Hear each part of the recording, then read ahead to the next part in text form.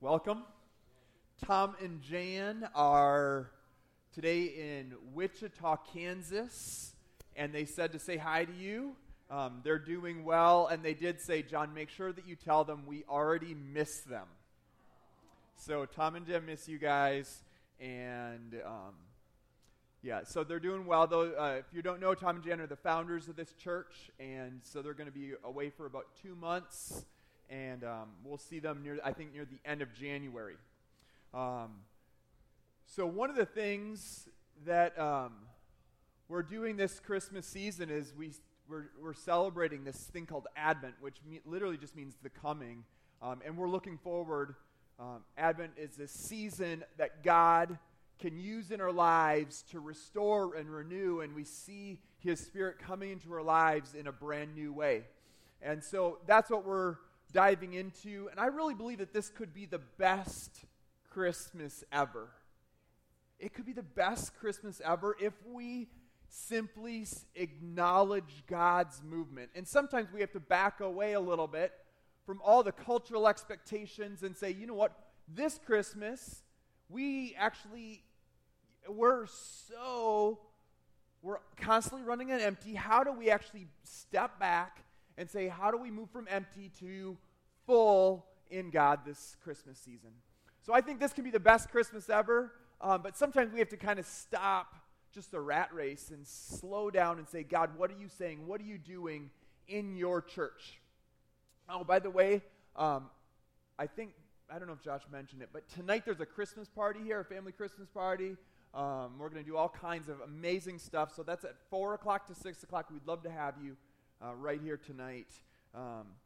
So today we're looking at this idea of more joy in our lives and what that looks like.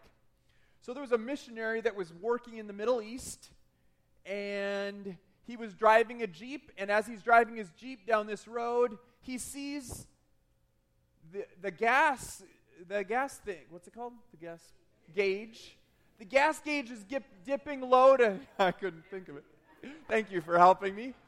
The gas gauge is dipping low, and he's thinking, I could make it to the next gas station. But the problem is, he thinks he can make it, but he doesn't, and actually, he's going down the road, and his car's starting to jerk a little, and it just dies as he's on this interstate. Now, he knows that the next gas station is only half a mile away, but he can't see it, and there he is. He gets out of the car. He's frustrated with himself. He's with one of his friends. They've been missionaries for years in this country in the Middle East. And finally, he looks in the trunk. There's no gas can. All he has is a little portable toilet for his child, one of those porta-potty toilets for little kid training. And so he carries his porta-potty half mile down the road, fills it up with gas, and then he walks back to his car. And as he's taking this poor little potty and filling up the gas tank, this big Cadillac comes pulling up. And inside the Cadillac were some really wealthy oil sheiks. And so here he is pouring this stuff from this potty into his gas tank. And as he's pouring it, the Cadillac rolls down the windows, and from the Cadillac, they say, hey, my friend and I in this car, although we do not share your religion, we greatly admire your faith.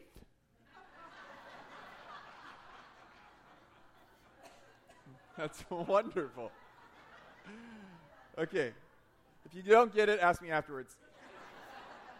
But maybe you know what it's like to be running on empty. Do you know what it's like to be running on empty? Like, you're constantly hitting walls. You feel like there's just never enough, and all of life is pulling you in all kinds of different directions. Little gas left in the tank. That needle is bumping up against D. There's no gas station in sight. Your final fumes, you're running on those as you press the accelerator, and your car just dies. How many people have ran out of gas on the road before? Okay. Okay, I've only done it, twice, maybe 3 times.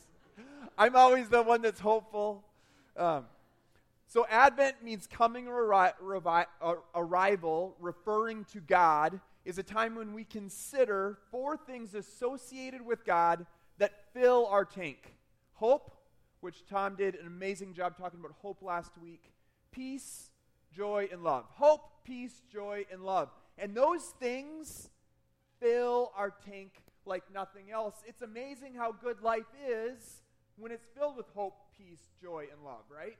Whether or not there's craziness all around you, whether or not you get the job promotion, whether or not you get accepted into grad school, whether or not there's illness that you're facing, whether or not there's family problems, when life is filled with hope, peace, joy, life, love, life is pretty good. And it's almost like you can face what's in front of you. So a guy named Kurt, he grew up in a family loaded with all kinds of toxic levels of everything. There was mostly judgment and criticism that was pointed towards him as he grew up. And the issue is he's now a father, and he would bring his kids back to his family's house for Christmas, and he didn't really want to expose his kids, but how do you not? And so Kurt has dreaded going home to his family's house. His parents have this passive-aggressive approach to making his kids feel awful. And so Kurt's home for Christmas, and he's like, they had just had the dinner meal, and he's frustrated because the parents did a couple little jabs at his kids, and he doesn't really know how to respond or what to do. So he's mildly miserable sitting in the family living room as these dynamics play out, and he's sitting there, and he's staring at the Christmas tree. And as he stares at this Christmas tree, he prays this little prayer. He said, "Your kingdom come, your will be done." Basically, whenever you pray that prayer, you're saying, let heaven invade earth. Let the perfectness of heaven come to our current reality and shift the atmosphere. And so he has one of these moments when the atmosphere actually shifts. A little white, heavenly light, it seems like it's emanating from the middle of the Christmas tree. And the colors in the room all start to get more vivid and bright. And he's aware in this moment of God's presence. And he's aware of this thing called joy. In the middle of these family crazy moments where he's so frustrated, he's aware of God's lingering presence and this thing called joy. And the crazy thing is, it stays with him the rest of the time that he's at his parents' house. Now, experiences like that don't come with words, but sometimes words form around them. It's as if God was calling and telling Kurt, I'm near. My joy is on its way to you. It won't be stopped by any misery that you're surrounded by. My joy is breaking forth in your situation. It's like a life raft in the middle of the storm. It's as if God was telling Kurt that a couple Christmases ago. Now, there's something at this time of year that intensifies the busy, draining, rat race quality of life that has us chronically running on empty. And our situation will not be solved by the latest gadget. It will not be solved by the iPhone 11. It's not going to be, okay? What we need is more of God. And what that means is more of the effects of God on our souls. More hope, peace, joy, and love. So today I want us to consider what peeked out at Kurt as he stared at that Christmas tree in that living room. Our text is going to be in Romans 14, if you got your Bibles, turn there. So Romans 14, starting around verse 13. Therefore, let us stop passing judgment on one another. Instead, make up your mind not to put any stumbling block or obstacle in the way of a brother or sister. I am convinced, being fully persuaded in the Lord Jesus that nothing is unclean in itself. But if anyone regards something as unclean, then for that person it is unclean. If your brother or sister is distressed because of what you eat, you are no longer acting in love. Do not by your eating destroy someone for whom Christ died. Therefore, do not let what you know is good to be spoken of as evil. And then Paul says this amazing verse, right? The very next verse, verse 17, Paul says this. It's absolutely amazing. It's one of my favorite verses. For the kingdom of God is not a matter of eating and drinking, but of righteousness, peace, and joy in the Holy Spirit. Now, this text comes at the end of Paul's letter to the churches in Rome. And the church in Rome is filled with controversy about who is right about God, and specifically what's going on, what they're eating, and if they're allowed to eat it or not allowed to eat it, or allowed to drink it or not allowed to drink it. It's as if being right and knowing God are the same thing. And so Paul's trying to navigate that with the church people in Rome. They're falling into judging each other, the bane of religion, a sign of anti-faith, a sign of pharisaical faith, a sign of fake faith. This idea of picking each other apart, judging their brother or sister for what they're eating or drinking. And then Paul says this, the kingdom of God is not a matter of eating or drinking. And we think, doesn't everybody know that? Well, they didn't 2,000 years ago. It was not settled yet. A group of them are committed to God's law in the Old Testament, which says stay away from idols, and yet some of them have been eating meat sacrificed to idols and drinking wine once offered to the gods. Some are eating foods declared that the Bible says are unclean, still wrestling with what Jesus said, that all foods are now clean in Mark 7:19. They're still perplexed by Peter's controversial vision at this point about all these animals being let down on a sheet. And these animals now, according to this vision, are now clean instead of unclean. And he's told to rise and eat. Now, this is in reference to people, not animals, but people were thought to be unclean. And all of a sudden, God's accepting them. So Peter's eating with those previously excluded sinners because Jesus is redefining who is clean and who is unclean. You guys, that's really good news for sinners. Like me and you, right? That's really good news for us. All of this is still getting worked out in the church in Rome, as it's getting worked out in the church today.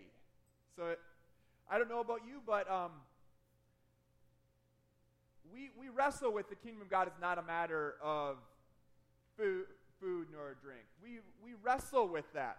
So I grew up in a family, and I remember my mom loved to cook meat extra well. And she always said, well, I don't want you to I don't want you to drink blood because the Bible forbids you drinking blood. And I always thought that was really good and important, and I didn't want to drink blood. I was always almost afraid of blood. You don't want to disobey the Bible or God. And so one time I was at my aunt's house in Chicago, and my aunt gave me this plate, and it had this medium steak. And I cut into it, and I saw the red blood dripping out. And my heart sank. I thought, oh my gosh, I'm going to sin. But my aunt made me this. But maybe I should just test it and try it. And I remember I added a little bit of salt, and I put that medium steak piece in my mouth. I mean, it was heaven. Rainbows and unicorns. It was like I tasted beef for the first time in the world. Now, Mom, if you're listening to this, I love you.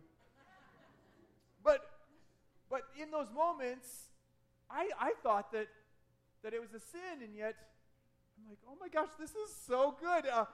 Let me tell you another story. I was in Nottingham, England.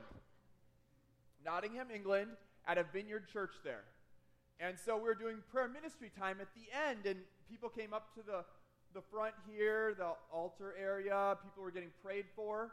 And as people are getting prayed for, these two gates go up, one over here and one over here. And those gates, it was like a bar. And people were getting pints of beer. This is Sunday mornings, well, Sunday afternoon almost. And so everybody's getting pints of beer. And this guy, I'm praying for this guy. And then this guy with a pint of beer in his hand, no joke, he's sipping on his beer, has his hand praying for this guy at the altar. And all my mind did is, how dare you? In my own self-righteousness, I said, how dare you? I passed every bit of judgment I possibly could. And yet, guess what? God used that man sipping his beer, praying, let your kingdom come on this guy. Let more of God, more of Jesus. And it was like, it threw me back. I didn't even know what to do with that. But guess what? Paul would have told me 2,000 years ago, the kingdom of God is not a matter of eating nor drinking. It's 2,000 years later, we still don't get that. So the church in Rome would not have taken it for granted that the kingdom of God is not a matter of eating or drinking. Their dispute that they were going through was telling them that it was a matter of eating or drinking. You guys, the reduction of the kingdom of God to eating and drinking is like playing a Mozart piano concerto with one finger. Imagine how amazing that would be. It would be awful, right? The music's gone. You can't even recognize it. Guess what? When we reduce the kingdom of God to eating or drinking and rules and regulations, the message is gone. The message of Jesus is gone. Paul says the kingdom of God, the influence, the rule and reign, the nearness of God is not about that. It's about righteousness, peace, and joy in the Holy Spirit. Righteousness. According to Paul, human righteousness of any kind is a sham. A complete sham. The only righteousness is the faithfulness of Jesus, loosed in the world through his act of sacrificial love on the cross. All who receive this gift are covered in a blanket of righteousness. So righteousness in Romans usually refers to the justifying action of God in Christ. Now the context here focuses more among the relationships among believers. So you could say more ethical righteousness, right behavior between community members of believers is the focus. So a Cincinnati police officer once pulled over this truck, and a guy named Dave Johnson was inside. And the police officer asked for Dave's license, and Dave pulled out his license and gave it to him. And there was this nice little conversation, and the guy kept studying his license. And then finally Dave said, well, why did you pull me over? And he kept studying the license, and he finally the police officer said this, you were driving so carefully, I was certain you had an invalid license. You guys like this driver? When we take on God's righteousness, all of a sudden, it's not something that you have to try really hard. It's almost like it's like something you wear. You say, God, I am righteous because you made that possible in my life. And all of a sudden, we become curious. We look curious to our community or even suspicious to the world when we embrace God's righteousness. So change your focus from striving, which too many Christians are constantly trying to strive to become something you can't in and of yourself, to accepting God's righteousness. Just accept it. Just say, I am righteous because you are righteous. And then we start to embody that. We start to live that out, but it's not something you can do in and of yourselves. So stop the striving. So not only is the kingdom of God a matter of righteousness, it's also a matter of peace, Paul says. Peace. when we drop all of our strategies of trying to prove ourselves more righteous than each other, when we cut off, so to speak, the judging hand that points the finger at those people over there, then we have peace and become communities of peace. And the potential for peace in a church community is amazingly good. But I do think what Paul talked about earlier needs to be dealt with, which is the judging aspect. And all of a sudden, if there's a judgment-free space, let me tell you, there is peace for you and I to move forward in our faith like nothing else, because nobody's looking over our shoulders trying to, do this thing all the time, right? Righteousness and peace are essential characteristics of the reign of Jesus in our lives. So Paul says the kingdom of God is about righteousness, peace, and one other thing, joy in the Holy Spirit. Joy in the Holy Spirit. In the Old Testament, did you know that joy is a fill-in, a stand-in for the Holy Spirit? And the fruit of the Spirit is what?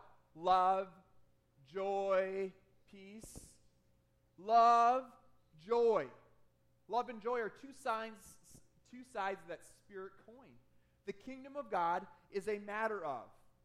It's about that. It's about joy.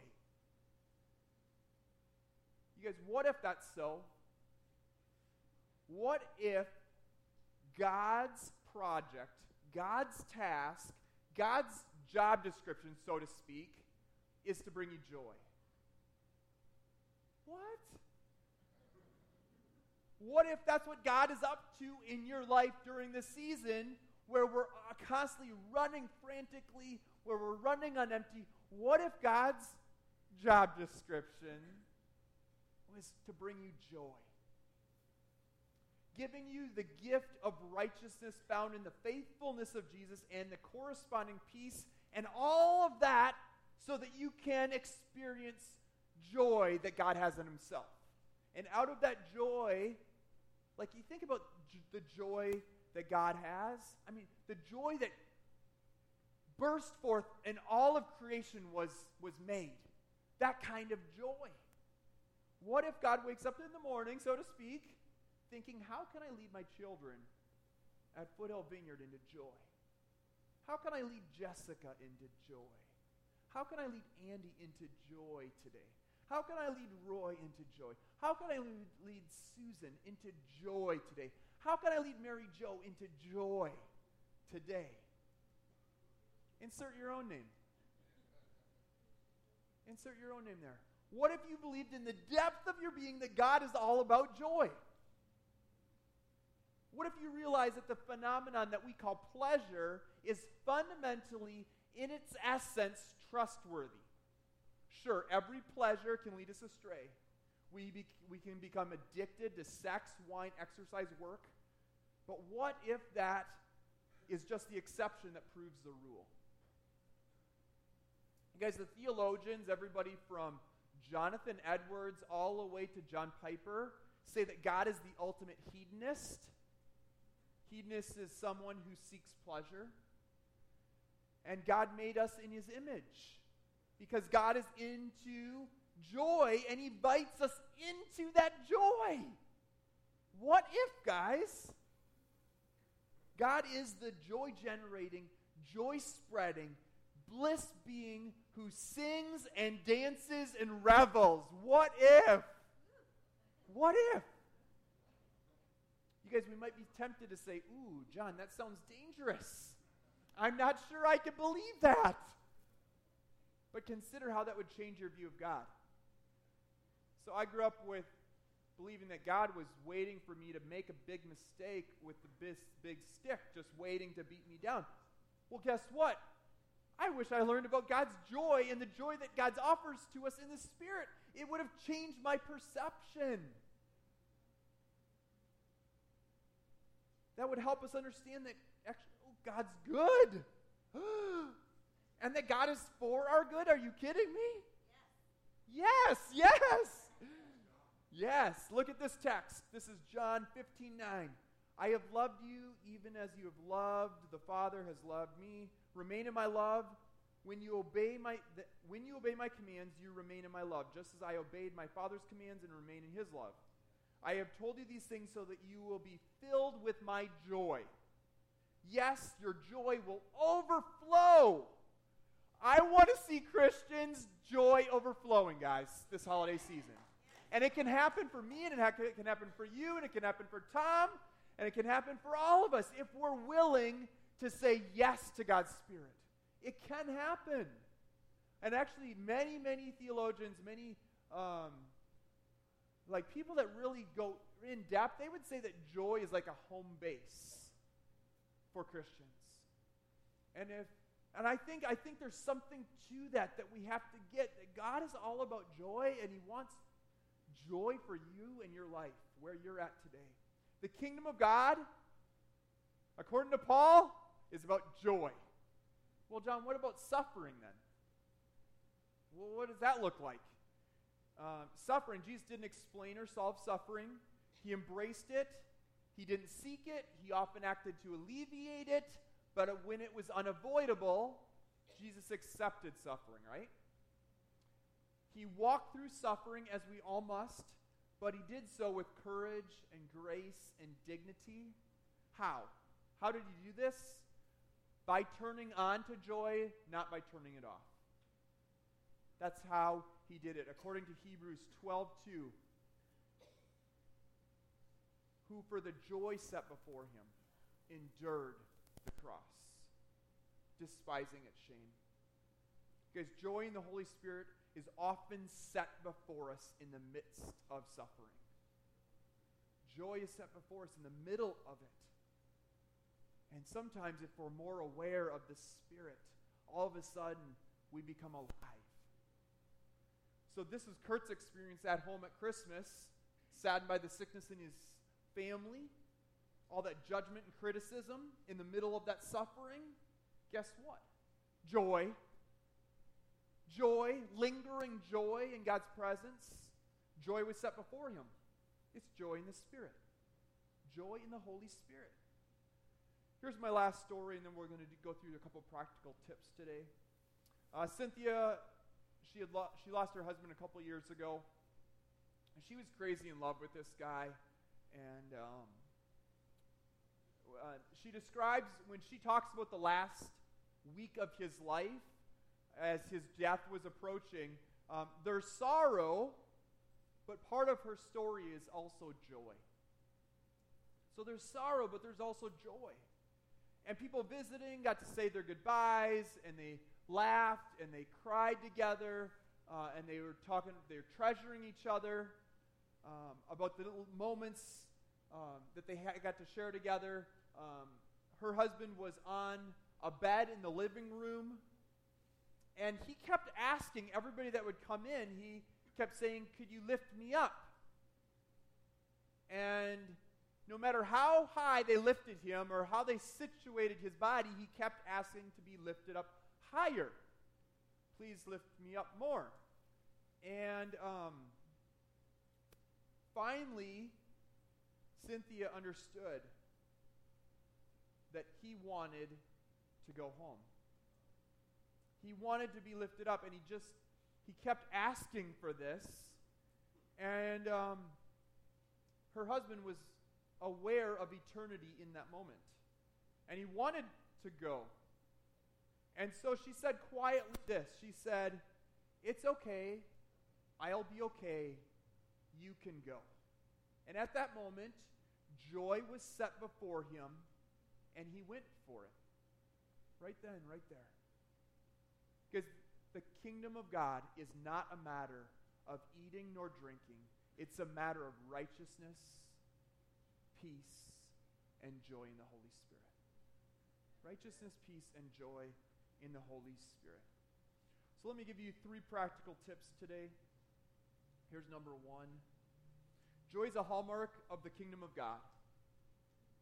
Joy is a hallmark of the kingdom of God. Look for joy. And when it's revealed to you, focus on it. Focus on it. So I experienced a season where life was really difficult. and the city of Baton Rouge flooded, and I'm pastoring a church there. And as I'm pastoring this church, we just went through the really difficult things. We had 19 families from the church that flooded. And through that season, I would put on a song, and I had a little daughter.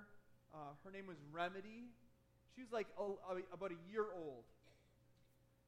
And as I put on this song, I would hold her in my arms, and we just dance in the living room. And we just dance.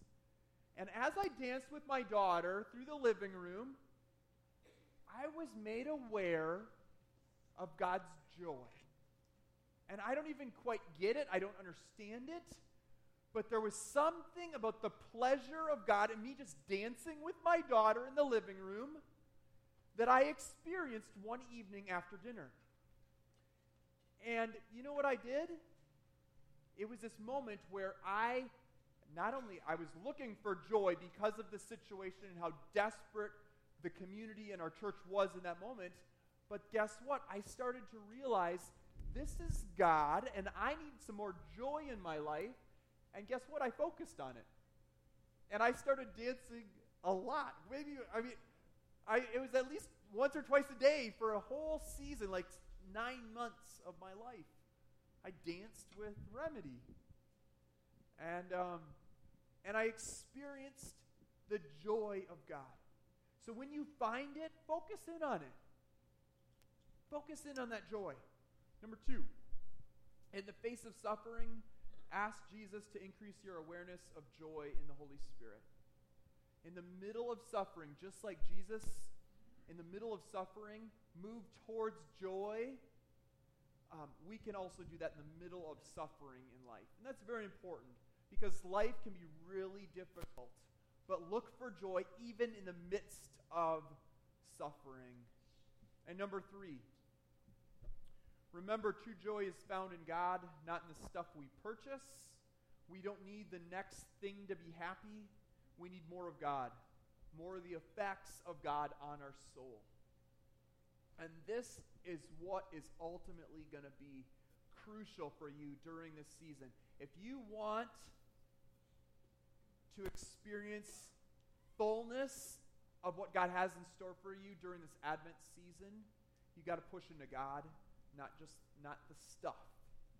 And so our society says it's just simply about the stuff. It's about one more present. Okay, I'm not anti-presents, but I am for Jesus and the kingdom of God and God's goodness and joy in your life. So, anytime there's that temptation to say, oh, it's about the stuff, it is not. Tell yourself, no way, that is a lie from the enemy.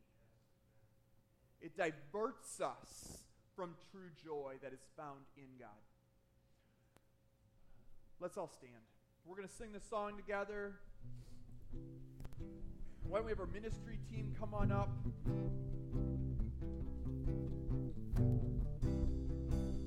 Ministry team coming up. If you need prayer, we'd love to start to pray for you today. And a couple things. First of all, for some of you that are saying, you know what? I feel a lack of joy as a Christian.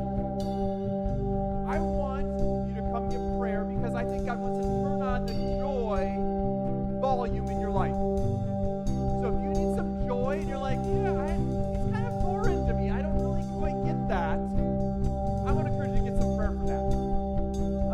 If you're here and there's a little fear, worry, anxiety that's stopping you, we'd love to pray for you to receive a breakthrough in your life today. Also, our prayer team will pray every Sunday morning.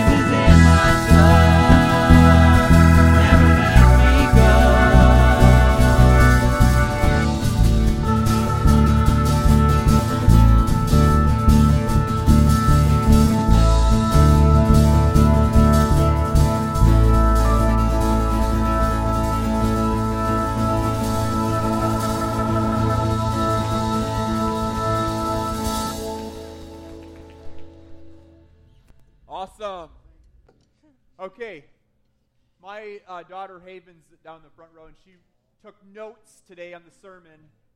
Here's her sermon notes. Hope.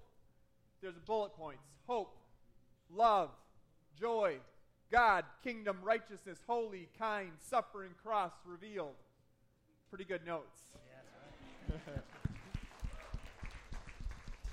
Let me close in a word of prayer, but I want to encourage you guys, dive in to what God has in store for you during this holiday season. Don't let the rat race beat you. Let joy come forth. Push into what the Holy Spirit's doing. And I guarantee when you push into what the Holy Spirit's doing, it's going to look like joy. It's going to look like righteousness, peace, and joy. So let me close in a word of prayer. If you still need some prayer, there's prayer partners up front. They would love to pray for you this morning. So Jesus, we just say thank you for your kindness and goodness. Lord, we thank you for joy. And that you are a God that loves your creation to experience your joy. And so, God, as we, even in the middle of the most difficult things, we move towards joy, I pray that your Spirit would come, that we become alive and experience joy like never before in this Christmas season. So, Spirit of God, come. We just say thanks. Thanks for your word. Thanks for life. Thanks for your kindness. Thanks for your church. Help us experience joy more and more. The Lord bless you and keep you. The Lord make his face shine on you and be gracious to you. The Lord turn his face towards you and give you peace. Go be the hands and feet of Jesus in our community. In the name of the Father, Son, and Holy Spirit we pray. Amen.